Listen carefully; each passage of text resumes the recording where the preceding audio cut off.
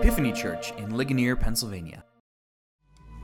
On Friday a thief, on Sunday a king, laid down in grief, but I woke with the key to hell on that day, the firstborn of the slain, the man Jesus Christ laid.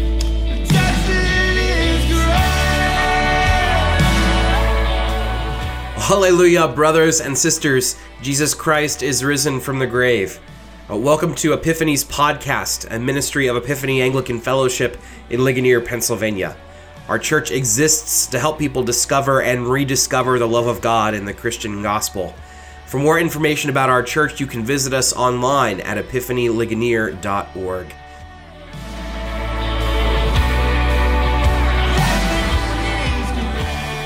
If you're in church or you were in church today, I'd point to a image on the front of your bulletins, but since we're online, I want to point to the image that came in the email that came through on the MailChimp, if that's how you got here to listen to this sermon today.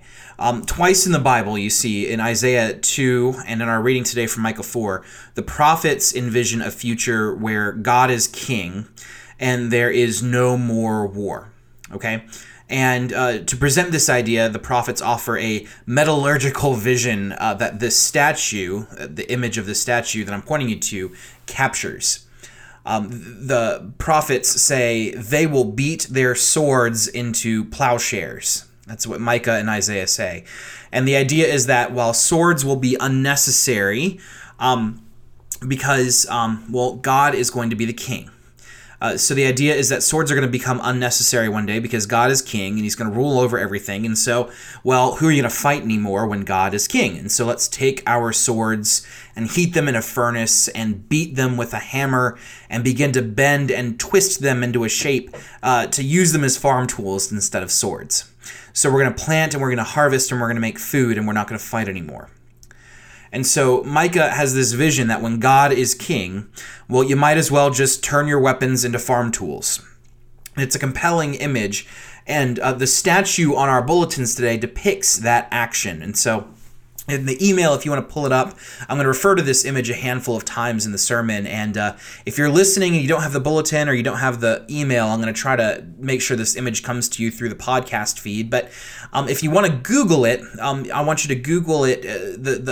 The title of this statue, this work of art, is "Let Us Beat Our Swords into Plowshares." And the artist is Evgeny Uchevich. I butchered his last name. I'm so sorry, Evgeny. And the statue is made out of bronze, and you can see it today. It's a real statue, and it's in the UN headquarters in the Sculpture Garden in New York City. So you can go to New York City and go to the Sculpture Garden outside the UN headquarters, and this image of a man beating his sword into a plowshare is there. And this statue was donated to the UN in 1959 by the Soviet Union, and it features that old Soviet Union communist art style, you know? It's a muscle-bound Superman of colossal size and strength representing the power of the working class. And this muscle-bound super worker takes his massive hammer and strikes a bent sword, literally beating it into a plowshare. And his hand is up and his muscles are all engaged and he's got a furrowed brow and he is beating this sword into a plowshare as Micah had envisioned. And I am captivated by this statue. And I have gone so far as to look for a cheap replica of this statue for my bookshelf in the church office here. Maybe there was a plastic or a cast iron cheap version that I could buy for myself. I couldn't find it, by the way, so I couldn't find it. But I'm just that compelled by it. And I'm compelled by this statue for a couple of reasons. First, I love the biblical illusion. I, too, look forward to a day when we can get rid of weapons of war because God is king. That's the first reason I like it. And the second reason I like it is just because it's a marvelous statue. I mean, it's super cool looking. Maybe a little Soviet for my political taste. I'm not really, communist in that regard. But I think it's just a really beautiful statue as well. Just aesthetically, it's pretty. But the reason why it really gets to me, the main reason why I love this statue, is that this statue is a powerful allegory about the pitfalls of humanism. This is a powerful allegory about the pitfalls of humanism. Humanism, if you didn't know, is this philosophical idea that celebrates human potential, and it's sort of in the air we breathe as Americans in the 21st century. Humanists believe that we human beings are capable of untold good if we can simply be rid of our petty selfishnesses and partner together in solidarity and apply our rationality to the world's problems. And so while the prophets had hoped that swords would be turned to plowshares when God is king, this statue kind of celebrates the human condition with its muscular physique and its dynamic strength, you know? If you're going to go purely by statues, this is a statue of man as God in its perfection. And maybe the statue suggests that God doesn't have to be king in order for us to go ahead and turn our swords into plowshares. Maybe the strength and determination and discipline and willpower that humans can muster when we work together, maybe we could make that happen. Maybe that's what we could do. But with the benefit of hindsight, we can see there's a real sense of disappointment and irony that this statue was donated in 1959 because, the Cold War had been on for about a decade at that point.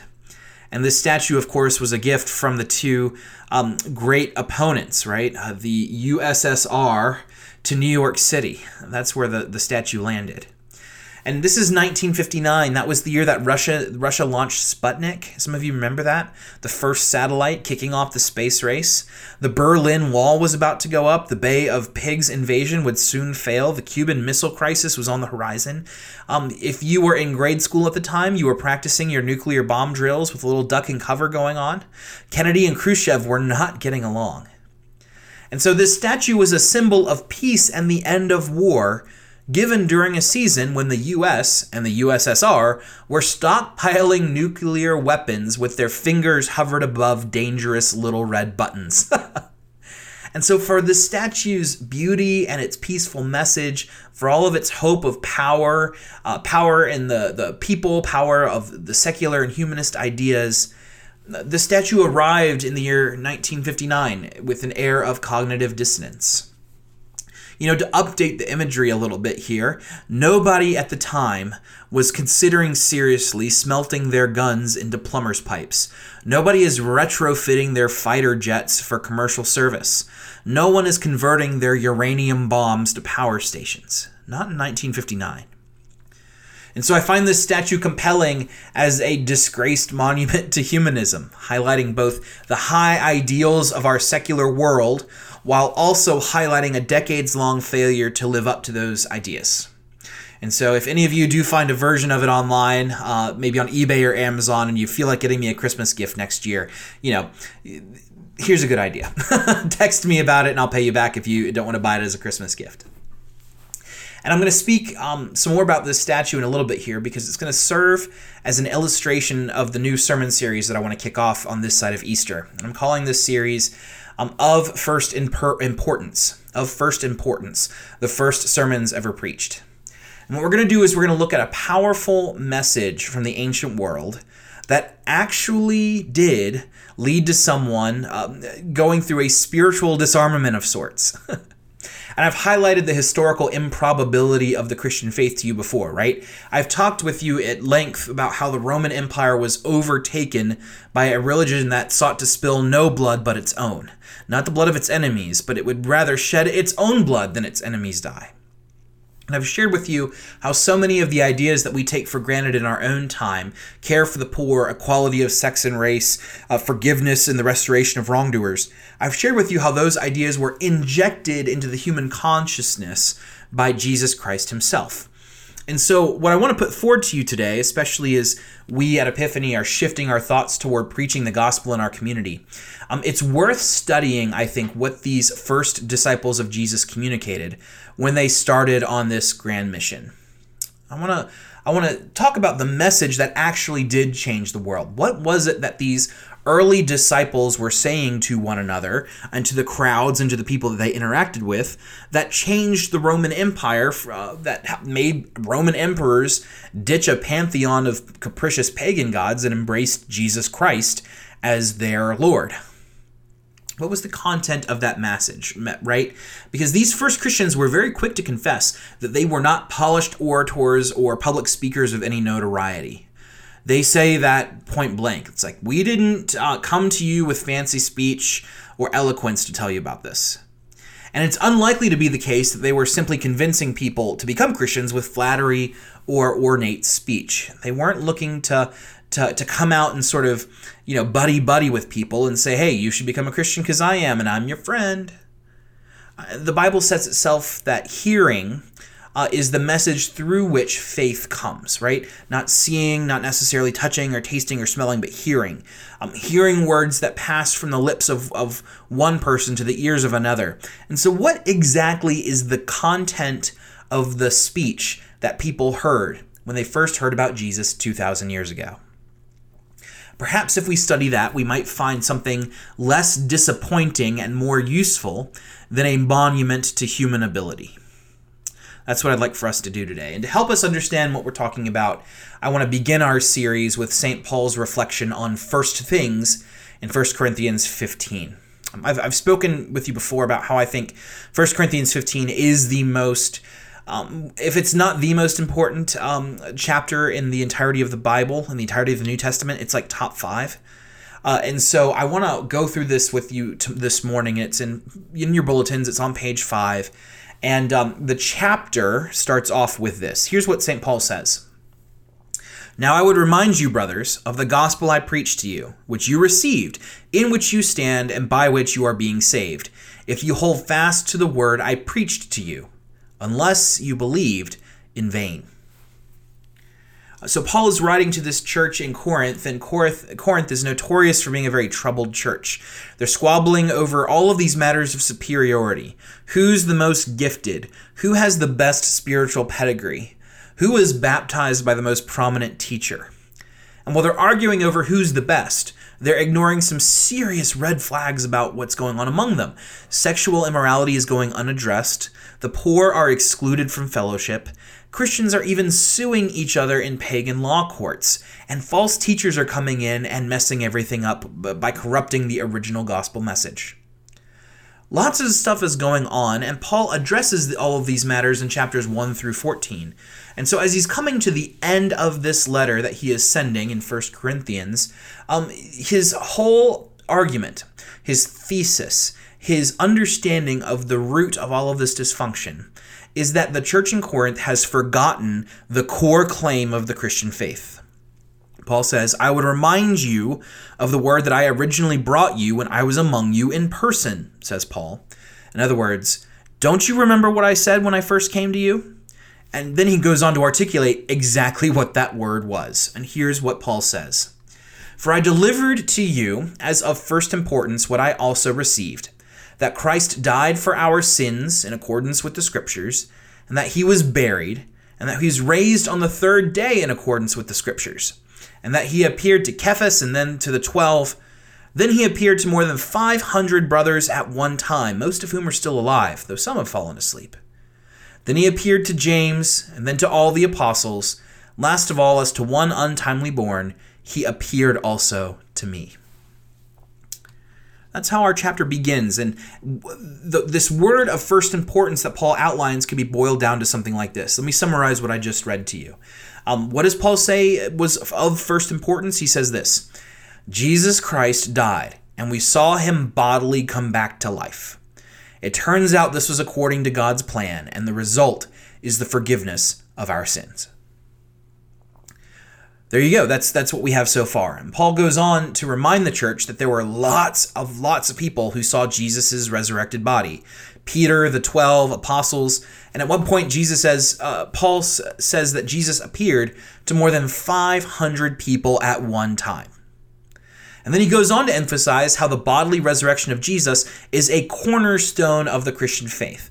But then he concludes his thoughts towards the end of the chapter here, or the end of our passage, with a few more things. He says there's a little bit more to tack on than to what we just read. And it's in the second column in page 6 of your bulletins, and it goes like this. Then comes the end.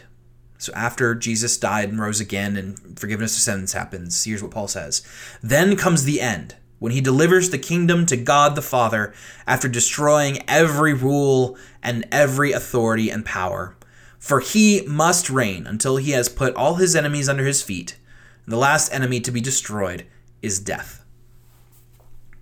So not only has Jesus died and risen, but he will also put the world under his benevolent reign. Death will be defeated. Every principality and power will be squashed. Every corrupt government, every evil Roman emperor, they will all be undone when Jesus returns. Jesus Christ is going to come and fix everything wrong with the world and present it back to God the Father, restored to its original goodness. Just like the prophets foretold. God would be king over everything. And so we can turn our weapons into farming equipment. That's what comes at the end. So let's put it all together, right? Like, this passage actually gives us insight into what Paul said when he first got off the boat and was putting a church together in Corinth. He actually says, here's what I told you from the beginning. And I'm going to summarize it to you very shortly like this. This is what Paul said to the church in Corinth at the very beginning. Jesus Christ died and bodily came back to life according to God's plan. This same Jesus will return to fix the world to the goodness God intended it to be. There is judgment to everyone who opposes Jesus' rule, and there is forgiveness to anyone who asks for it. Now, if we go through the entirety of the New Testament, this core message is at the heart of every single sermon that we have recorded from the disciples. Jesus died and rose again. Jesus is coming to judge and fix the world. Repent for being a part of the problem. Repent for being a part of the problem. Receive forgiveness and become part of the solution. And then in the coming weeks, we're going to go through all of these New Testament sermons, and we're going to see how this plays itself out. And that's our sermon series to come. We're going to look at this idea of what is of first importance. And that idea is threefold. Jesus died and rose again. He's coming back to fix the world to what it should be. And if you oppose it, you're in big trouble. But the good news is there's forgiveness of sins to anyone who wants to jump on board. And so that's what our sermon series is going to highlight. We're going to go through, spend a lot of time in the book of Acts looking at those various things.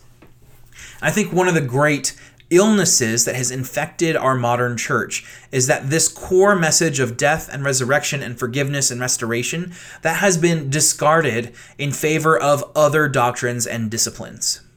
And so when you enter the doors of any particular church today, instead of a good word about Jesus' death and resurrection, you're likely to get something else. In some churches, you're going to walk in and you're going to hear 5 things you can do to better your marriage that all happen to start with the letter C. It's like communication and be more Christian and conflict resolution and 2 other ones. I don't know why they always start with C, but they always do. So you're going to get that in some churches. And in other churches, you're going to get an extended discussion about how God wants you to have lots and lots of money. And if you believe with enough fervor, he will cure your cancer. You're going to get health and wealth. Totally ironic given the fact that Jesus died and rose again. It's like, yes, I want you to live an entire life with 0 suffering involved. No, thank you. Maybe you're going to walk into a church today and you're going to get an extended lecture on how God wants you to become a social or a political activist. And then you're going to leave the service and you'll go to your car and you're going to find information about a local political cause tucked underneath your windshield wiper as you leave church that day. That's a true story, by the way. That happened to Beth and I once when we visited a church. We learned all about this political cause because someone, while we were all in the service, tucked leaflets underneath all our windshield wipers. And I don't know if the church planned that or not, but it's true. I mean, sometimes you go to church and you get a political rally. Maybe you'll be told how you need to be aware of your implicit racism in some churches. Or maybe in other churches, you're going to need to be more self-controlled in your lust. Or you're going to be harangued about praying more or evangelizing more or going to the soup kitchen more. You're going to be told that the kingdom of God comes as a result of your political and social action. Or maybe you're just going to be given a sermon so useless and disorganized, you're going to walk away feeling unsure of what was communicated to you at all. That's another thing that happens as well. That's what you can get from a lot of churches in America. And whenever we preach one of these messages in our own time to someone who's outside of the Christian congregation, whenever we present them with something that is not the Christian gospel, we present them with a spiritual version of our statue on the front of our bulletins. What we're doing, you see, when we don't give people the gospel is we're giving them some lofty vision of grandeur that's completely divorced from real life as it's actually lived and experienced. We in the church, friends, we are not humanists. And as the world around us wishes us to be, we can't do that. We do not celebrate the innate goodness of humans, and we do not believe that our problems can be solved by ingenuity and hard work. We are not trying to keep the boat from sinking. We are earnestly calling for a rescue boat. The only message, friends, that we have as Christians that can make the world a better place, the only message that we as Christians have that is in any way good news that transforms or brings growth, the only message that we as Christians have that will inspire people to turn their swords into plowshares is this: Jesus Christ died and rose from the dead, and he's coming back to judge the world. We can either be part of the problem and oppose his rule, or we can ask for forgiveness and become part of the solution.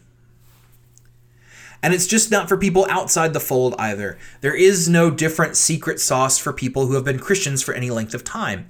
As St. Paul says in our reading, when we are overtaken by the struggles and the frustrations and the tragedies of life, our only hope for help is to go back to the message that was given before, the thing of first importance, as St. Paul says. These, friends, are Christians who have simply forgotten the core of the Christian gospel, that Christ has died, Christ has risen, and Christ will come again. When I was a young man exploring my initial call into ministry, a pastor mentor of mine confided with me one of his great preaching secrets, and I thought him to be a very good preacher, and I thought this is sort of funny and ironic, and I share it with you now. He said this: "I only have 2 sermons that I ever preach, and the first is the gospel. I just switch out the Bible passage and the illustrations each week. And the second sermon I preach is a funeral homily, which is also the gospel, but with a little bit of eulogy attached for the person who died. So I guess that's still the gospel, with the eulogy switched out at every funeral. So I guess I only preach 1 sermon. I just switch out the illustrations." And I think that's right. And I think we're going to see that in the weeks to come. Paul and Peter and Stephen, they all keep the core message the same. And they contextualize the details to their environment.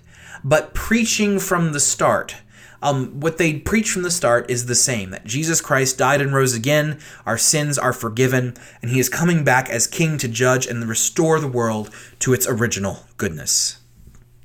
And so this morning, friends, I offer to you as a cautionary tale about this great Christian gift of the gospel. I offer you this statue, because we have something of profound and everlasting value that we can give to those around us. We can give them this hollow, ineffective monument to ideals that we perpetually fall short of achieving, or we could give them the news that leads to everlasting life. As we say each week in our communion service, as I said a little bit ago, I say to you again now, Christ has died, Christ has risen, and Christ will come again. Share that with those around you and watch the work of God happen in your very midst as faith begins to blossom and people consider, maybe for the first time ever, spiritual disarmament. And they consider for the first time ever beating their swords into plowshares. In Jesus' name, amen. On Friday a thief, on Sunday a king, laid down in grief, broke with the keys, fell on that day, firstborn of the slain, the man Jesus Christ laid, death in his grave.